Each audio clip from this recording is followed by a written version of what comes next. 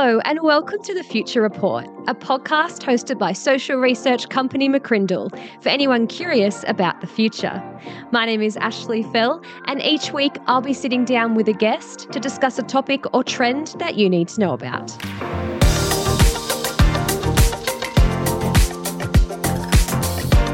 As you probably know by now, if you've listened to our podcast before, at McCrindle, we absolutely love to talk about generations. And one of the most well-known labels among the different generations is the Millennials.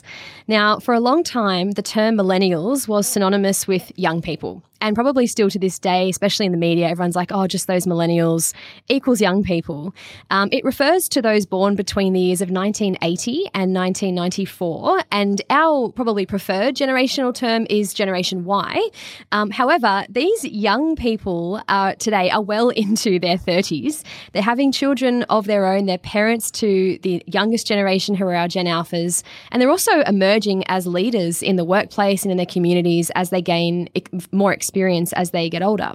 So today on the podcast, not only are we talking about this generation, the Millennials, but I am delighted to have our first external guest on the podcast, Shelley Johnson. So Shelly is a sought-after HR consultant, and she's also the co-host of the My Millennial Career podcast. So I'm sure everyone can gather why we have invited her on the podcast today. So hey, Shell, welcome to the Future Report podcast. I have been so excited to have you on, and I'm so excited for our chat today.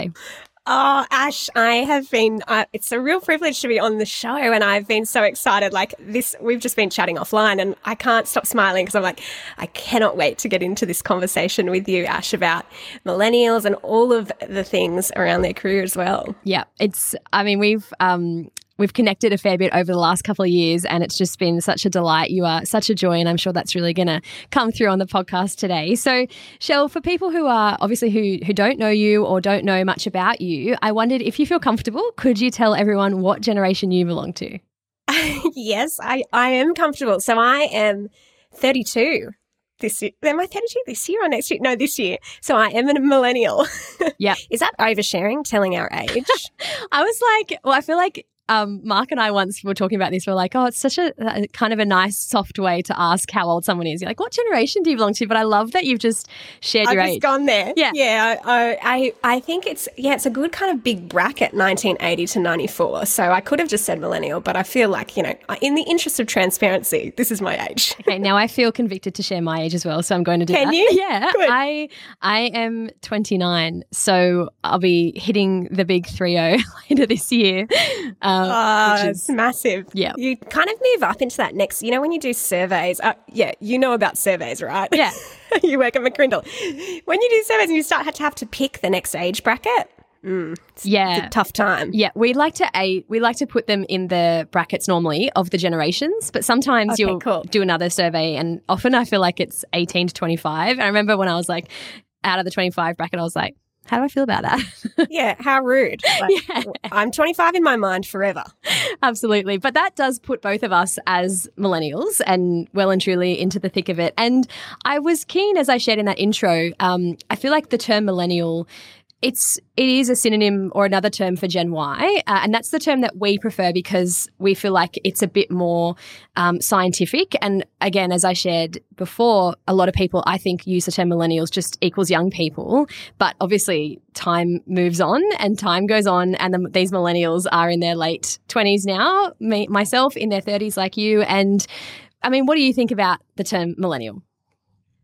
I mean, I never really identified as a millennial until we probably started our podcast, and I realised, I'm in this kind of bracket. I don't know what it is about when you get older, but for some reason, I know I joked about it, but I stayed in my mind like at this certain age, and I feel like I haven't progressed. And I always feel like my taste in music and certain things haven't progressed either. But one of the things that I think is really helpful about understanding what it is to be a millennial is just to see some of those trends of the way that we were kind of raised, the way that we grew up in the workforce. And certainly in my career as a HR consultant, I've seen that play out where you've got some of these things that are behaviours that are kind of common for this group of people. And as a millennial, there's some things, Ash, that I really identify with. Like I love a good brunch. like I could have brunch every day. Yeah, same. Yeah, isn't it the best meal? And I have a podcast, so I think like, you know, how many millennials now have podcasts? Like probably like you do, we do. We're two for two. Yeah, 100%. So yeah, that's a great stat. 100% of millennials on this podcast have a podcast.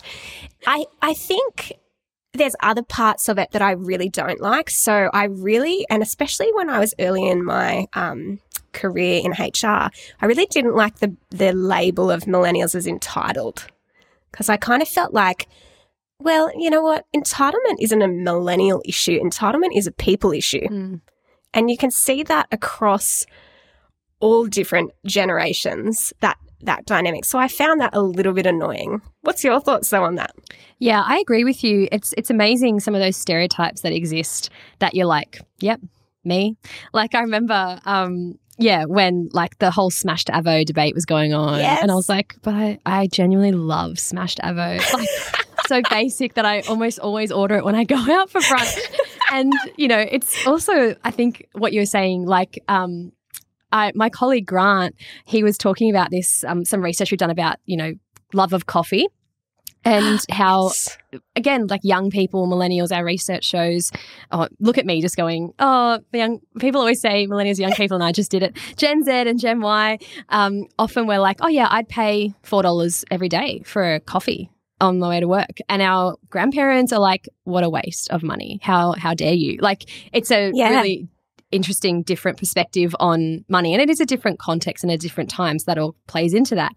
But yeah, I agree. I think over time it has become a bit more of a respected term, if anything. I think especially as the millennials have gotten older, and there's been a lot of millennials who have, you know, like us, who are contributing to the conversation and almost coming out in defense of millennials and that whole housing market conversation where older generations are like, oh, it's just because they're not saving money. And it's like, what do you mean? The issue is so much more complex than that. Let's look at the disparity in the house price growth versus wages growth and all those conversations. So, but yeah, I also think it is a bit more of an American term, I think, but it is a good one. And there's a lot of conversation around millennials. There's lots of amazing podcasts that exist, including yours, around that. And it's almost like in defense of millennials, and yeah, I think empowers us. And there are some amazing research stats that we've come across that really show that this generation, it challenges those other stereotypes. They're not actually entitled. We're hardworking. We're ambitious. We're not going to settle for, as you would know, I'm sure, like a negative workplace culture. We've got different priorities compared to other generations. And that does come with the fact that, we're talking about a generation who are having children, who are in those early family forming years in many cases. So that also plays into the conversation, I think. 100%. It is, it's just such a fun topic. And I do wonder what listeners are coming into this podcast, you know, with in terms of their stereotypes around millennials. So I'm very excited to pick your brain on some things. But Shell, in addition to hosting the My Millennial Career podcast, you were also a HR consultant and you've got lots of experience in this area. I'd love to hear about what made you decide to get into this field. So it's funny, Ash, there's two reasons that I think I ended up in HR and then I've stayed kind of in that career. The first is one of what I would say is my why, and part of my purpose when it comes to work is I love seeing organizations achieve their mission. And my job is to help them do that by developing bold leaders and epic teams. And I really believe if you get the people stuff right, the rest just works. It becomes a lot easier. And especially in fast growing businesses, if you've worked in a business that has had rapid growth, what we generally see is that the growth can either accelerate based on your people practices, or it can deteriorate if we don't have that stuff in place. And so for me, helping teams grow and get that growth mindset and build a healthy culture is why I kind of, get up in the morning, or part of why I get up in the morning. And the second's probably like a more selfish, and anyone who knows me, Ash, and who's worked with me for like, a week or longer will be able to say, Shelley always says this thing, people are weird. And I have to just say, people are weird. Like, I'm weird. I think you're a little bit weird. We're all weird and wonderful in this really cool way. And I just love it. I just love the weirdness and amazing wonder that is people. And the funny, hilarious stuff you see in HR, like, you just can't make it up. It's like you go in, you're like, did this just really happen? And I just live for that. I think it is, it's the selfish part of why I do it, because I'm like, oh, that just happened. That's like hilarious and amazing. And I think the beauty of working with people is that helping them grow, develop, and really seeing them and an organization reach their potential is just such a beautiful thing. Yeah, wow. It sounds like you're exactly where you should be. And I think I can certainly attest to that, even coming from a research background, in terms of some of the very interesting insights that we come across in terms of people's attitudes, or, you know, you put in like controversial questions and you get the qualitative responses and you're like, okay, there is a breadth of perspective here, but it's fascinating.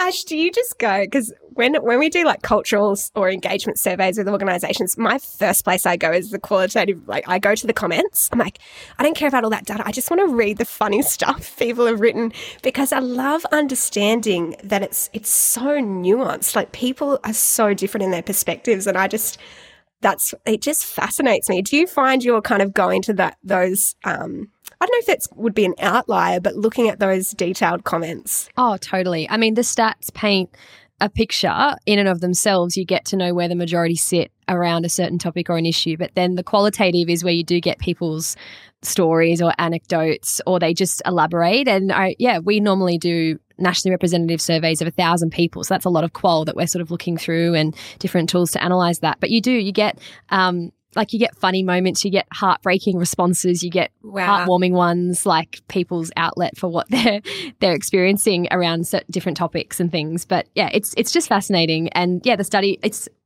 I guess both of us are working with people in terms of we're specialists in human behavior. It's social research. It's not scientific lab research. It's studying people's perceptions and behaviors and attitudes. And I guess in many ways you're doing that, but more maybe in depth with people and organizations.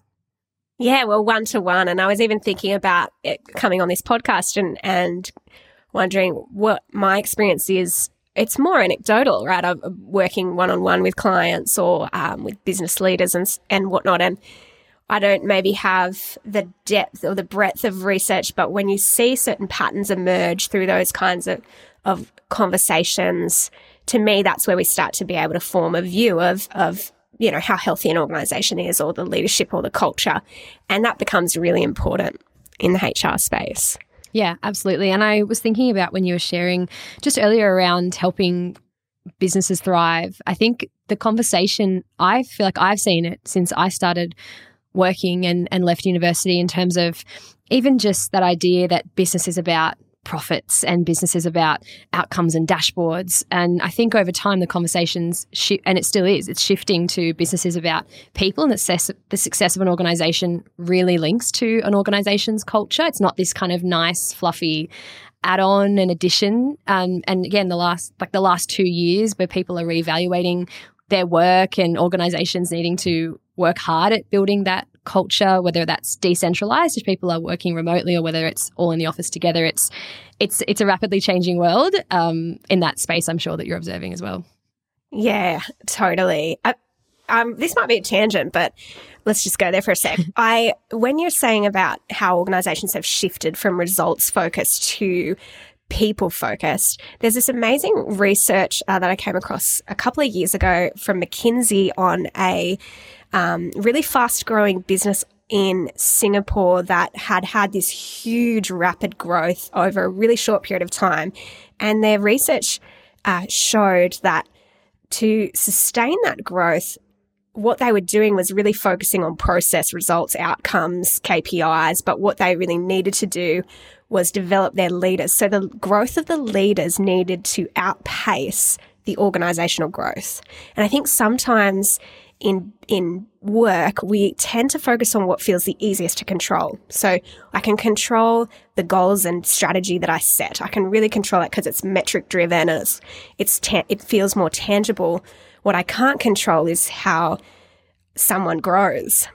But the best leaders set that environment for growth. And one of the things that I think we need to be doing, as you mentioned, is shifting from solely focusing on results to focusing on the process for developing people, the process for developing leaders, because as they grow and if their growth has to outpace the organisational growth.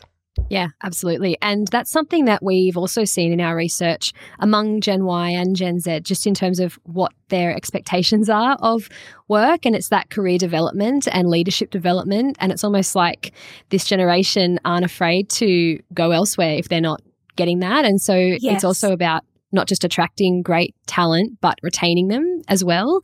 I think that also plays into the conversation there. But yeah, it's incredible. And it's great that conversation, I think, is shifting. And you as a HR consultant, I'm sure, is having a big impact on that in the organisations that you work with. But I mean, as a HR consultant, Shell, and also as a host of a podcast about millennials and their careers, what trends are you seeing in millennials today and their careers? As we shared, they're not the emerging out of university or school generation. That's Gen Z now. We're talking about people who've got a little bit more experience. What do you think these emerging leaders effectively are looking for in their careers? I know it's a big question. It is a big question. Well, if we just take a step back for a moment, so the working life on average, and you'll have better data on this than me, but it's probably around like 45 years. Would you say that's Yeah, if not roughly? maybe a little bit longer. Because that's sad news. I know, because we're living longer and working later. But yeah, about that, or maybe a little bit more.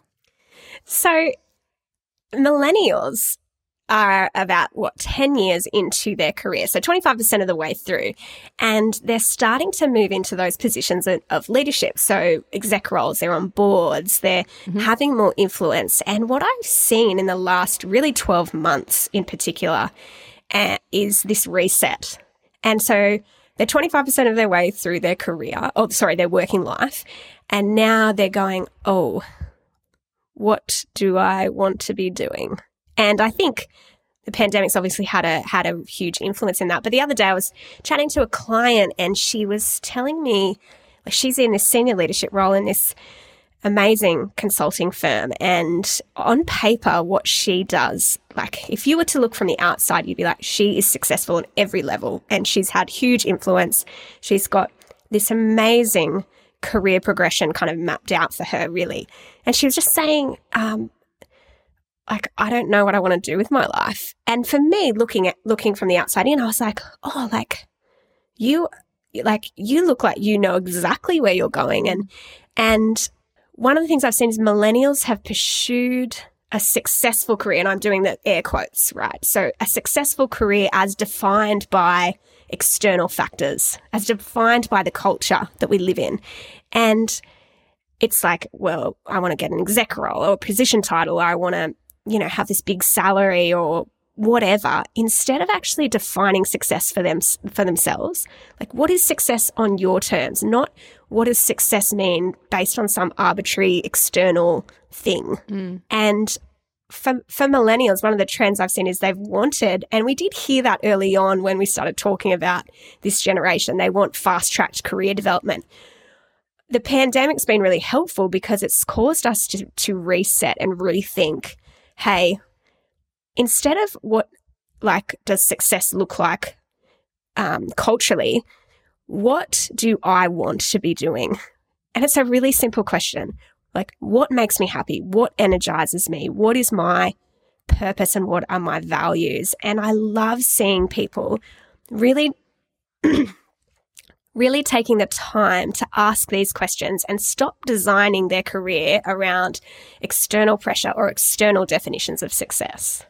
Yeah, wow, that's really profound. And I think something else that I think maybe plays into that is, and again, just over the last couple of years, we've had that reset, is maybe prior to 2020, I was like, what year was the pandemic? When did it's been going on for so long. When did it start? I was like, has it only been 2 years? Oh my gosh. I can't, oh my gosh. Yeah, it feels like the longest time ever. Seriously. And also COVID-19. I'm like, no, it kind of emerged in 2020.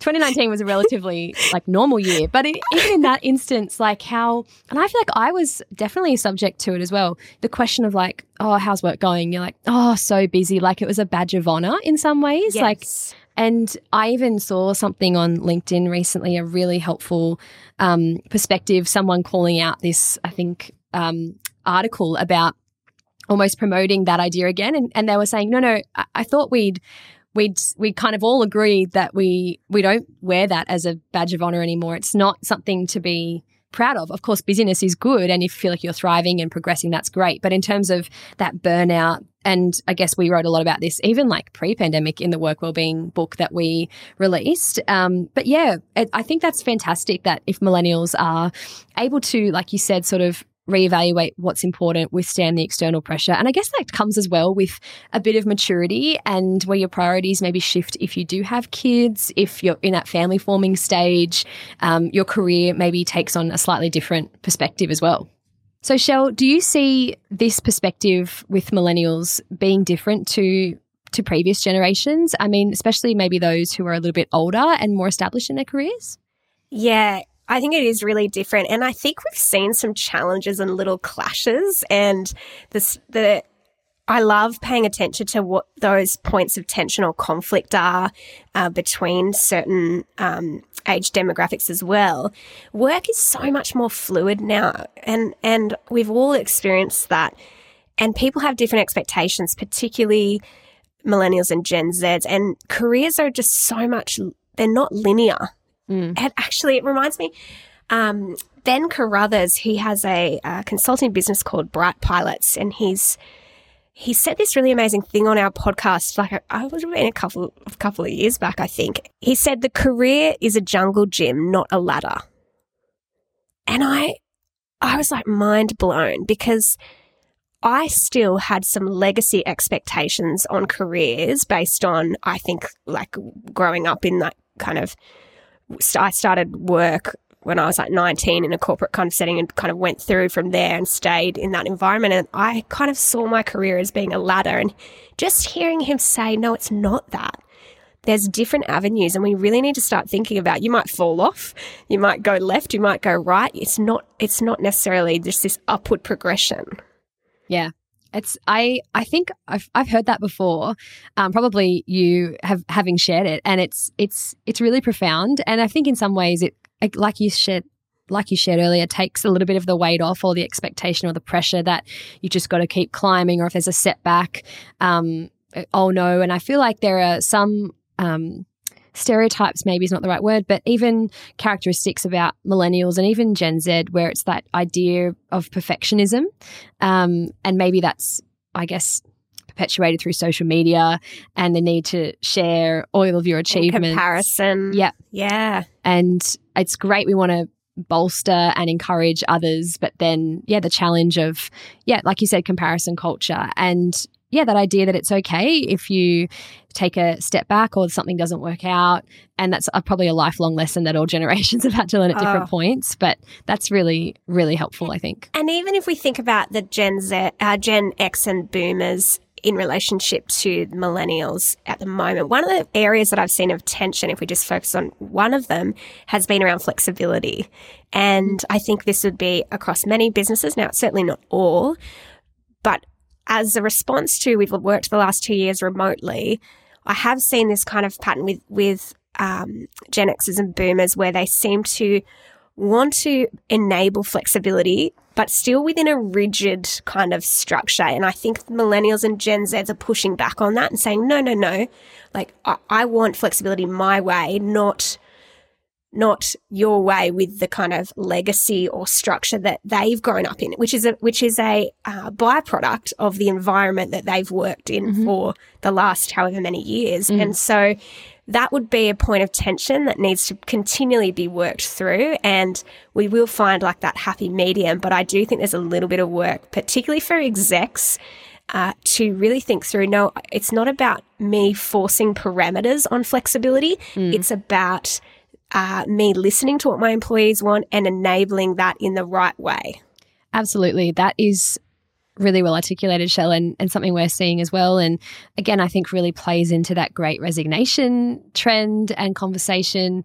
And I guess in their defense, in some ways, to older generations, like I can empathize and understand, even as a millennial worker, that that shift would be pretty hard to deal with. There's a lot of, and I think hopefully many organisations, the majority have been able to see, our research does suggest that a lot of people said they were able to work well, productively from home, but it was a bit of a shock, and it happened really quickly, obviously when the pandemic hit and we were sent into like lockdown and isolation. But the trust that the work will get done, the trust that people aren't, for lack of a better word, lying about doing the work or that sort of thing. But yeah, it's a really heaps more flexible environment now, which hopefully can help, especially millennials who are juggling lots of different elements of life in that life stage.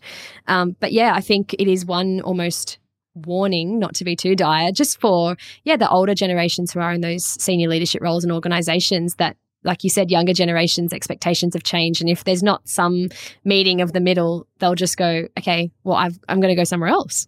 And trust is the word, Ash. You said that a couple of times. Trust is at the essence. It's not about a policy.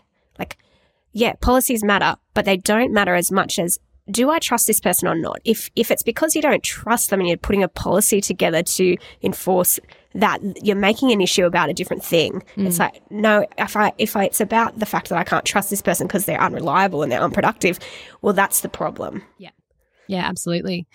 And you mentioned it there, Shell, just some insights on the Gen Zs coming through. I mean, I'm sure that you're looking to them and to the future, and, as they come through under the millennials, anything that you're seeing there in terms of, you mentioned a couple there just around flexibility, but anything further to add? I think I'm so pumped to see them get into leadership roles. Like, this is where I feel like I'm just so excited, because there's so much more sense of purpose, and they're quite values driven is what I'm seeing. So instead of that thing that maybe us as millennials have grown up with the external success, there's much more of a drive for authenticity and purpose. And I love seeing that at work. And I think that'll have a really big impact in the kind of exec teams when we start to see them get to that level. Now, it could be a while yet, or in some cases may already be kind of on the way up. But I'd love to see that authenticity that they bring and the impact that will have on organisational culture. It's really exciting. And like you shared, we've seen that too in a lot of our research about this generation. Especially last year, we conducted a big study just surveying Gen Z. So not as much about how other generations perceive them, but asking them what do they want in their career and work and things like that. And it was around purpose and vision and values alignment. And they're, I think, going to live that out. And something else we often talk about with Gen Z is that many of them are so empowered through social media, through technology, that like a lot of them can set up their own website. They can start their own business. They can do a side hustle. And so they're bringing other skills as well to employ as employees. They're bringing, some really unique skills to the workplace. So hopefully we're, bolstering the Gen Zs. And if anyone who's maybe a little bit older is a little bit apprehensive about them coming through, hopefully they can, be aware of maybe the challenges, but also focus on the opportunities that it presents to have a more diverse workforce of different generations as well. Absolutely. And Shell, turning to your role and experience as a HR professional, I'd love to hear, and I saw something that you posted last year on LinkedIn, and I just fangirled over it so much, about your best advice about creating engaging workplaces. So if people are, I think either, I believe, and at McCrindle I know a lot of our team believe, that everyone is responsible for creating workplace culture. Everyone can contribute to it, whatever level you are at. So whether you're an employee or an employer or a leadership role or in HR, what's your advice about creating an engaging workplace? I'm trying. I was looking off into the distance because I'm like, I can't really remember what I wrote, but when I think about creating engaging workplaces, I think first about the upstream from that. And the quality of your workplace is a direct reflection of the quality of your leaders. And that can be confronting, or it can be hugely motivational, depending on where you're at as an organisation and what your workplace culture is like. The best thing any organisation can do to make their workplace engaging is to develop their leaders. And I see so many businesses, Ash, look for quick fixes And so it's like, let's give people more money, or let's put more stuff on because we can hear people are stressed, or let's do more fun team building activities and staff drinks or whatever. And yeah, those things are all, good in and of themselves. But to me, they're poor substitutes to developing your leadership and culture. And that development of the leadership is a deep work, and it's intangible. And I think that's why we opt for those quick fixes and quick wins rather than allowing ourselves to be confronted with the, what's not working in some of our team and people dynamics. And then how do we grow as a group? How do we grow as a team? And the most engaging workplaces where people thrive and are really kicking goals, it's one where there's trust, accountability, and growth, whereas people are being developed. You mentioned before millennials wanting career development. And those environments where people really do feel they're being stretched in a healthy way is a really positive and engaging workplace to be. It's not about the ping pong tables or the foosball things. It's like, and I know that was a while ago when Google kind of like first brought stuff out like that years back. And it was Liz Wiseman in her book. She says this amazing thing. It's her book Multipliers. She says leaders need to create the simultaneous conditions for safety and stretch. And I think that's such a beautiful picture of what an engaging work culture looks like. And organizations tend to err to one side or the other. So they might be more safety, where we're all safety, but we're really nice to each other, but we don't have the tough conversations we need to grow. Or we are all stretch and there's not safety or trust. And what we want to get to is that place of tension. How do we want to live in that tension, but that's uncomfortable at times. And I think, though, when we get to that spot, Ash, that's where teams do the best work of their lives. It's if you can find an organization like that, you never want to leave because you've got this environment where you're like, I'm trusted, I'm valued, and I'm safe here, but I'm growing, I'm developing, I'm getting feedback. And that's the type of culture business leaders need to be creating. Wow, that is an incredible insight. And I personally love the word tension. And I just feel like it's because there's so many things. And I think as humans, we often go, it's almost like that false dichotomy, like it's one or the other. But in so many areas of life, of business, of work, of relationships, there's tension. Of parenting, we wrote about that in the Jen Alpha book. And I love that safety and stretch. And you obviously need to hold those two elements in contention. And you don't want to be too far one way, because if you're too stretched, then I guess that leads to burnout or not feeling like you're valued.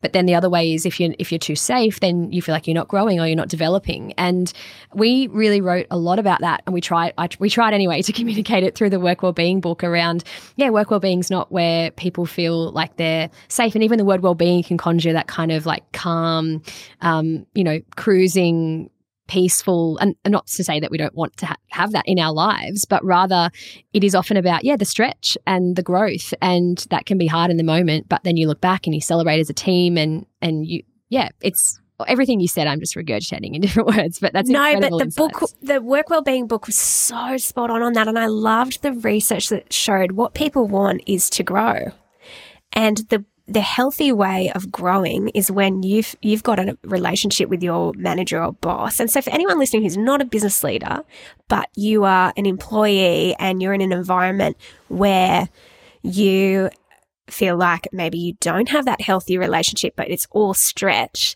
I'd encourage you to have that conversation with your manager, and actually just raise it. Or if the reverse or inverse is happening where you feel like there's lots of safety but you're not getting feedback about how you can grow and develop, that's the moments to go and approach your manager and say, this is my experience, here's what I'm feeling at work, how can I have more of those stretch conversations so that you live in the tension point. Wow.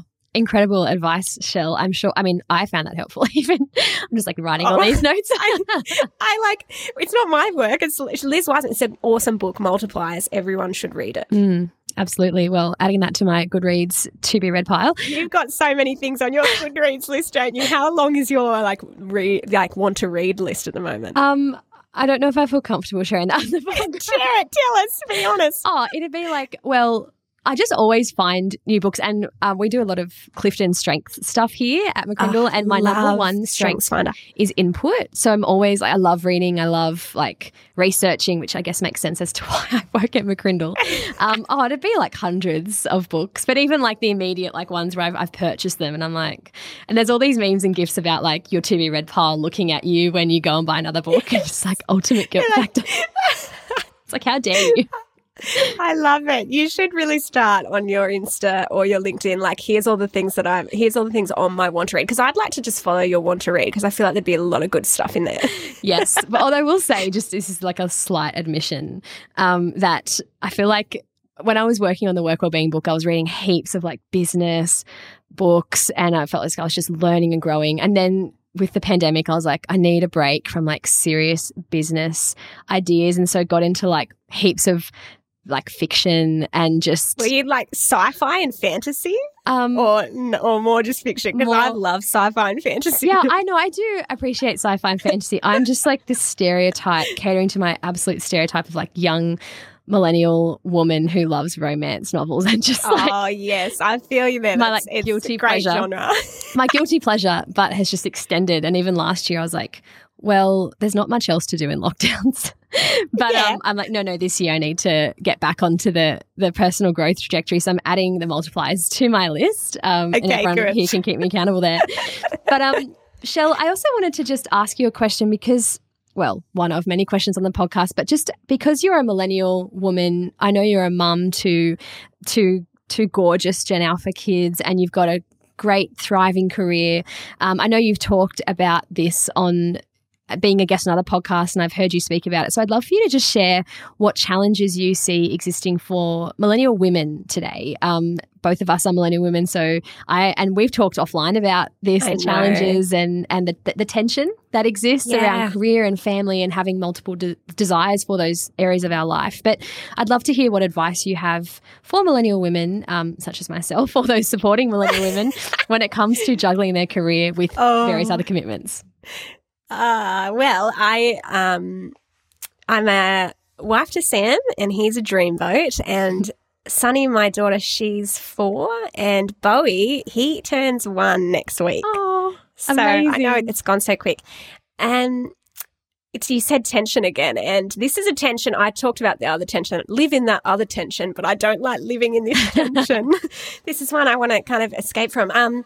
In terms of it's high stakes. It's high stakes when you're juggling, probably absolutely what I see as my most important role, which is being a wife and a mum.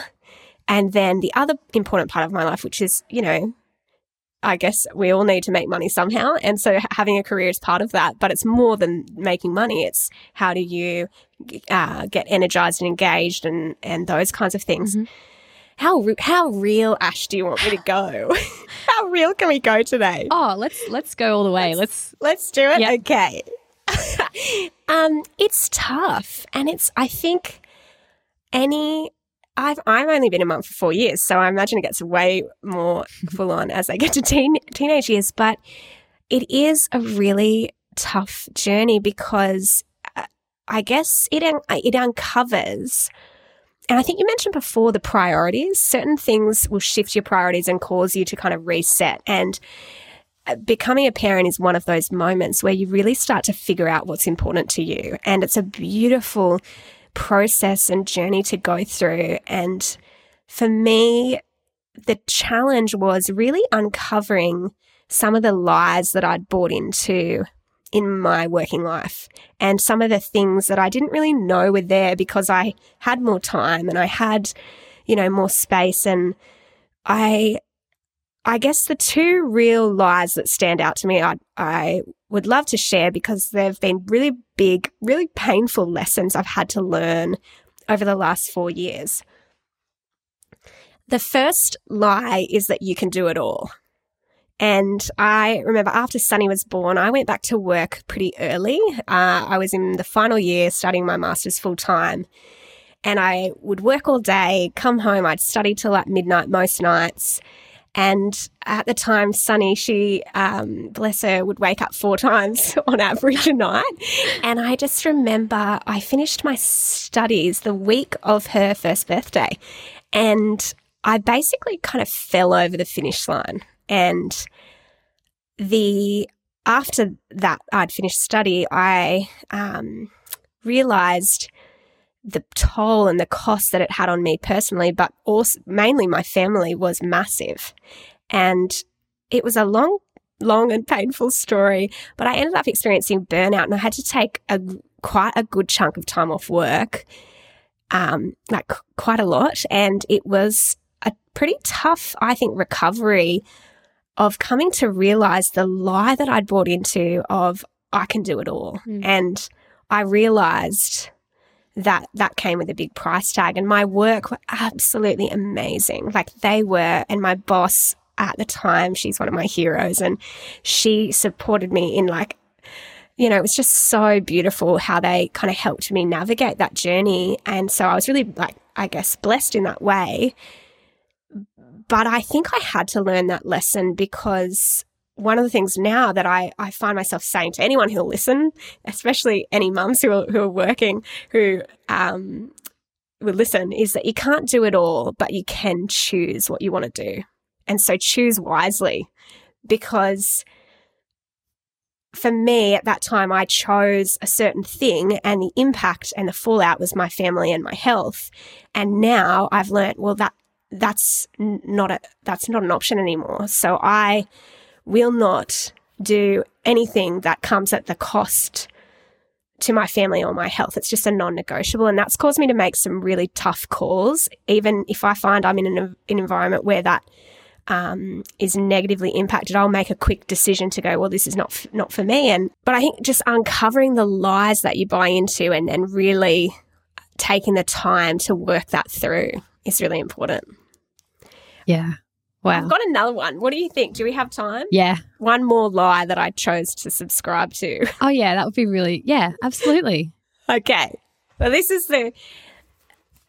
another big one, and I experienced it myself, and also I have seen it a lot with other people, and it's the lie that you are what you do. And you know that I'm saying, like, you are what you eat? Yeah. It's kind of a terrible expression, but yeah. I think we often buy into that lie that my identity and value is found in what I do, and it's a really dangerous place to be. I've had those moments myself where I find my identity enmeshed in my career and in my job, and I've also seen it play out a lot during redundancy processes. So when someone's made redundant, I've seen it regularly where all of a sudden they've lost their job, they've lost their income. It's a huge stress and an experience that really you don't ever want to go through. And the added layer is that their identity is caught up in their job. Mm-hmm. And so then they've realized they've lost all these things, but they've also lost part of who they are. Mm-hmm. And for me, my encouragement would be to your listeners is to make sure you're separating your identity from the work that you do. So your identity isn't Ashley Fell, the communications director at McCrindle. Your identity is Ash. You're a wife to Michael. You're an auntie, and I know you love your auntie role.